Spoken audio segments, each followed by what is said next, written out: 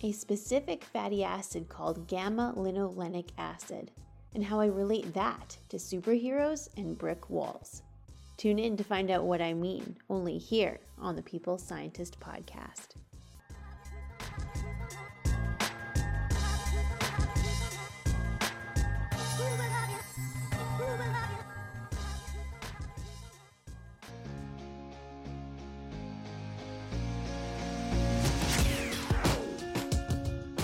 You are listening to The People Scientist, the podcast dedicated to helping us optimize our health with the latest scientific findings on neuroscience, physiology, and nutrition. I, your host, Dr. Stephanie Caligiuri, a nutritionist, physiologist, and neuroscientist, will be here with you every single week, bringing us information to ignite our thinking, to help us be one step closer to the healthiest we can be.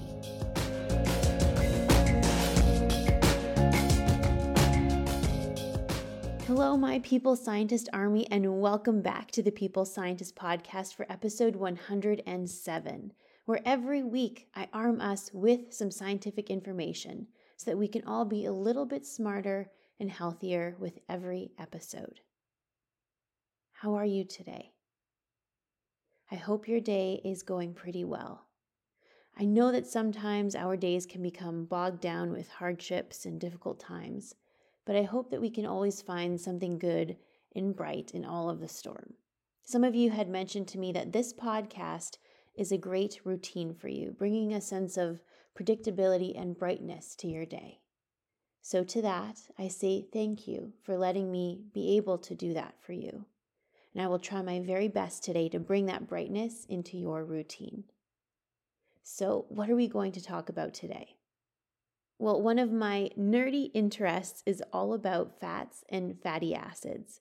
I love researching about different fatty acids like omega-3s found in flaxseed or salmon, or monounsaturated fatty acids found in olive oil. You see, the different fats offer different things for our body. And today I'm talking about a particular special fatty acid called gamma-linolenic acid. This is a bit more of an obscure fat, but many clinical trials have been conducted and have observed some specific benefits to certain health conditions. So I hope you find it as interesting, if not more interesting, than I do. So, as we always do, how about we start off with some core takeaways? Our diet is made up of macronutrients like carbohydrates, proteins, and fats. Now, foods rich in fat include things like oils, butter, nuts, avocados, some meats and fish, full-fat dairy, pastries, etc. But the fat that we eat and the fat that is stored in our body is made up of smaller parts called fatty acids. Think of fat as the brick wall, but that brick wall is made up of small different bricks. Each brick can represent a fatty acid. Now, you've probably heard of omega-3 fatty acids, so think of omega-3s like specific bricks. And today, I'm going to talk about a specific brick or a specific fatty acid, and that is gamma-linolenic acid. Now, this is a rarer fatty acid found in things not common in our diet. It is found in things like evening primrose oil or borage oil, which is often sold primarily in capsule form. Gamma-linolenic acid has been studied in clinical trials in conditions such as arthritis, psoriasis, eczema, women's health like menopause and premenstrual syndrome, as well as heart health. Some studies do indeed show potential benefit to these conditions, so that specific brick might change the strength of that whole brick wall. Now, let's get into those details.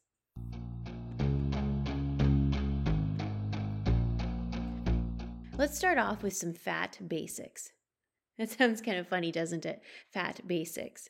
Okay, but the fats in our diet and the fats in our body are made up of fatty acids. Like our fingers and palm are the smaller components that make up our hand. Or like I said earlier, think of bricks to a brick wall. Now, the complicated, but I think super cool thing about fatty acids is that they are metabolized to other compounds in our body by enzymes. And this is really when fatty acids become powerful and can impact our health. Fat science becomes cool in my mind when the fatty acids are transformed into more active compounds called oxylipins.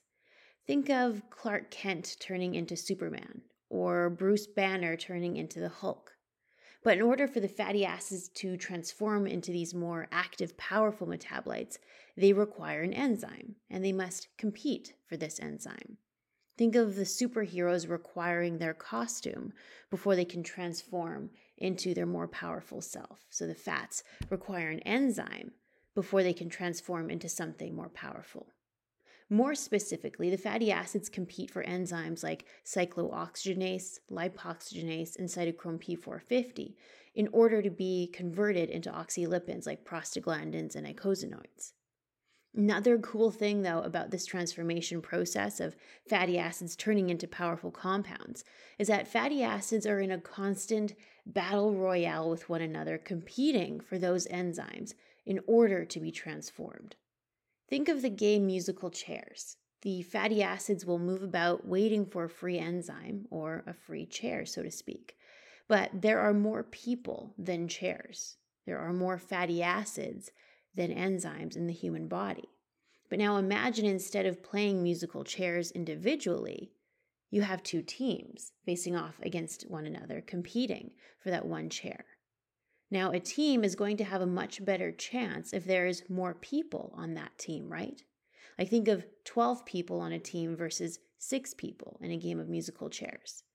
That team of 12 has a better chance of getting that chair versus the team of 6 people. Similarly, the amount of different fatty acids we eat in our diet can shift the balance in favor of one type of fatty acid getting to that enzyme over the other. How about another analogy for this fatty acid battle royale? Think of 2 dogs and 2 cats trying to eat from the same food bowl. Now, if you added a dog, now the dogs have the advantage. But also, if you took away a cat, the dogs have an even greater advantage because now it's 3 dogs versus 1 cat competing for that food bowl. So similarly, we can eat more of a potentially healthy fatty acid like gamma-linolenic acid or omega-3 fatty acids in order to increase their access to the enzymes so they are more likely to be transformed into oxylipins.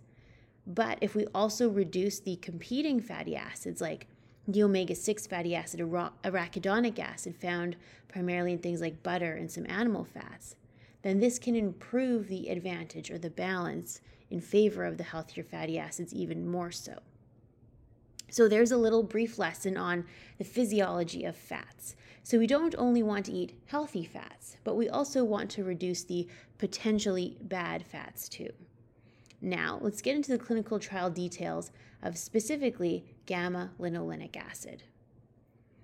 Gamma-linolenic acid can be produced from a more common fatty acid in our diet called linoleic acid, but it does this at a limited capacity. Gamma-linolenic acid itself transforms into another fatty acid called dihomogamma-linolenic acid, which can from there transform into series 1 prostaglandins, which have the ability to influence things like inflammation in our immune system. So again, they're transforming into something more powerful, more active by influencing our inflammatory status. So as a result, this fatty acid, gamma-linolenic acid, has been studied in the context of chronic inflammatory conditions like arthritis, eczema, psoriasis, and even other conditions or events that are less recognized to be influenced by inflammation like premenstrual syndrome and menopause. So how about we look into some of those clinical trials, shall we? Back in the 1990s, several clinical trials were conducted which highlighted the potential of gamma-linolenic acid to reduce symptoms of chronic inflammatory conditions like arthritis and eczema. For example, in a randomized, double-blinded controlled study conducted by Zurier and colleagues in the journal Arthritis and Rheumatism in 1996, the scientists recruited 56 participants with rheumatoid arthritis, which can be a particularly severe form of arthritis where the immune system attacks the joints and patients battle with severe joint pain and reduced mobility. The participants were provided either 2.8 grams of gamma-linolenic acid or a placebo capsule every day for 6 months. Now, many significant improvements were noted in the gamma-linolenic acid group. For example, their number of swollen joints reduced by 21%, their swollen joint score reduced by 23%, their score for tender joints reduced by 35%, their pain assessment reduced by 24%, the amount of joint stiffness in the morning lowered by 55%.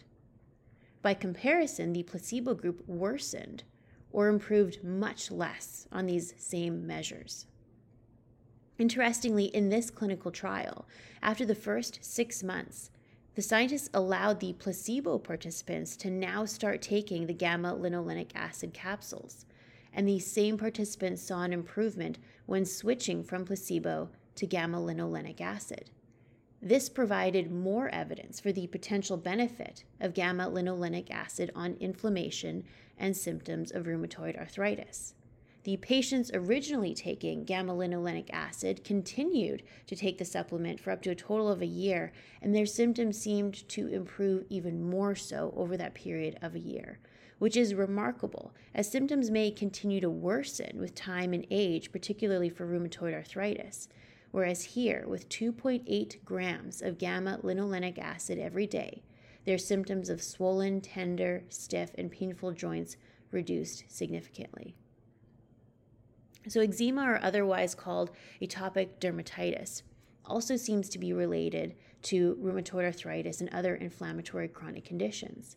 Interestingly, scientists seem to believe that eczema or atopic dermatitis is related to having a deficiency or less active enzyme called delta-6 desaturase. So it is as though the ability to transform some fatty acids into their more powerful components is reduced in some people, and that is due to a genetic difference called an allele or a SNP. Think of genetic alleles or differences or SNPs as a page that is different in a book. So let's say I have a book and you have the exact same book. Let's say this book is The Hobbit.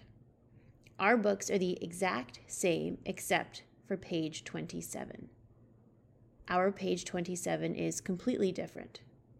Now, page 27 could either be completely non-essential to the story, like just a page describing the mountain scene, or page 27 could be pivotal to the storyline and could completely change the outcome of the story.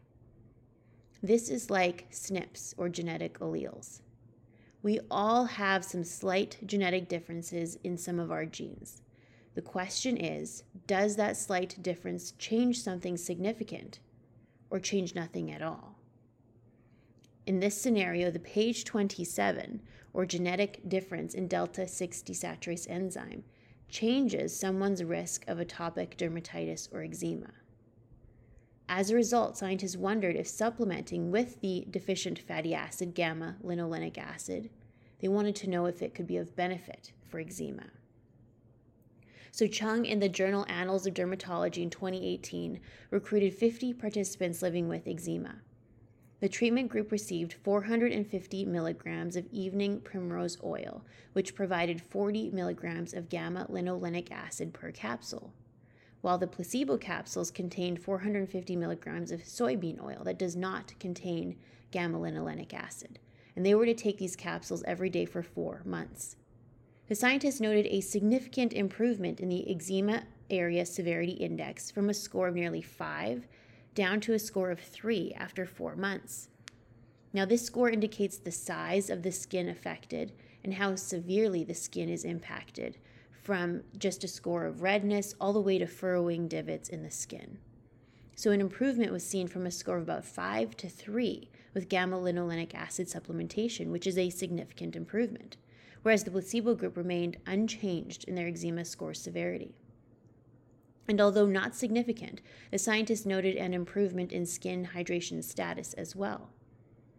Now, I mentioned evening primrose oil to you, which might be new to many of us. So let's talk briefly about the 2 oils that are commonly studied that are rich in gamma-linolenic acid, and that is evening primrose oil and borage oil. Now, evening primrose oil is high in linoleic acid. About 70 to 74% of it is linoleic acid. And gamma-linolenic acid, the specific fatty acid of interest today, comprises about 10% of evening primrose oil. Now, borage oil is also studied, but to a lesser extent, but it happens to be higher in gamma-linolenic acid, with nearly double the amount of gamma-linolenic acid versus evening primrose oil. So about 16 to 20% of that oil is gamma-linolenic acid.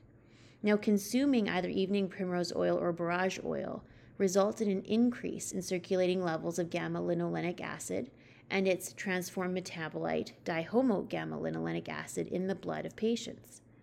So, clinical trials have either looked at supplementing with specifically gamma-linolenic acid or oils that contain gamma-linolenic acid, like evening primrose oil or borage oil. So, which to choose? Well, all three seem to bring about some benefit. Gamma-linolenic acid supplements would be more refined and pure and likely of a higher concentration. Evening primrose oil and borage oil also are known to contain some antioxidant polyphenols, which could be of benefit, and they would be less refined than the gamma-linolenic acid itself. So in short, the answer is that all of them have been studied, and I'm not sure if one is superior to the other. Now, gamma-linolenic acid, or evening primrose oil or borage oil, a source of gamma-linolenic acid, have also been studied in the context of women's health. For example, this year in the Journal of Menopausal Medicine, Kazemi and colleagues recruited 170 women with symptoms of menopause like hot flashes and night sweats. Half the women received 2,000 milligrams of evening primrose oil, and the other half of the women received placebo capsules. The scientists evaluated the women's symptoms at baseline and 8 weeks later. Now, the women taking evening primrose oil noted a significant improvement in the intensity of their hot flashes from a score of 2.7 to 1.9, and saw some pretty significant improvements in night sweats. At baseline, 0 women reported no night sweats. After 8 weeks of consuming evening primrose oil, 22 women reported having no night sweats.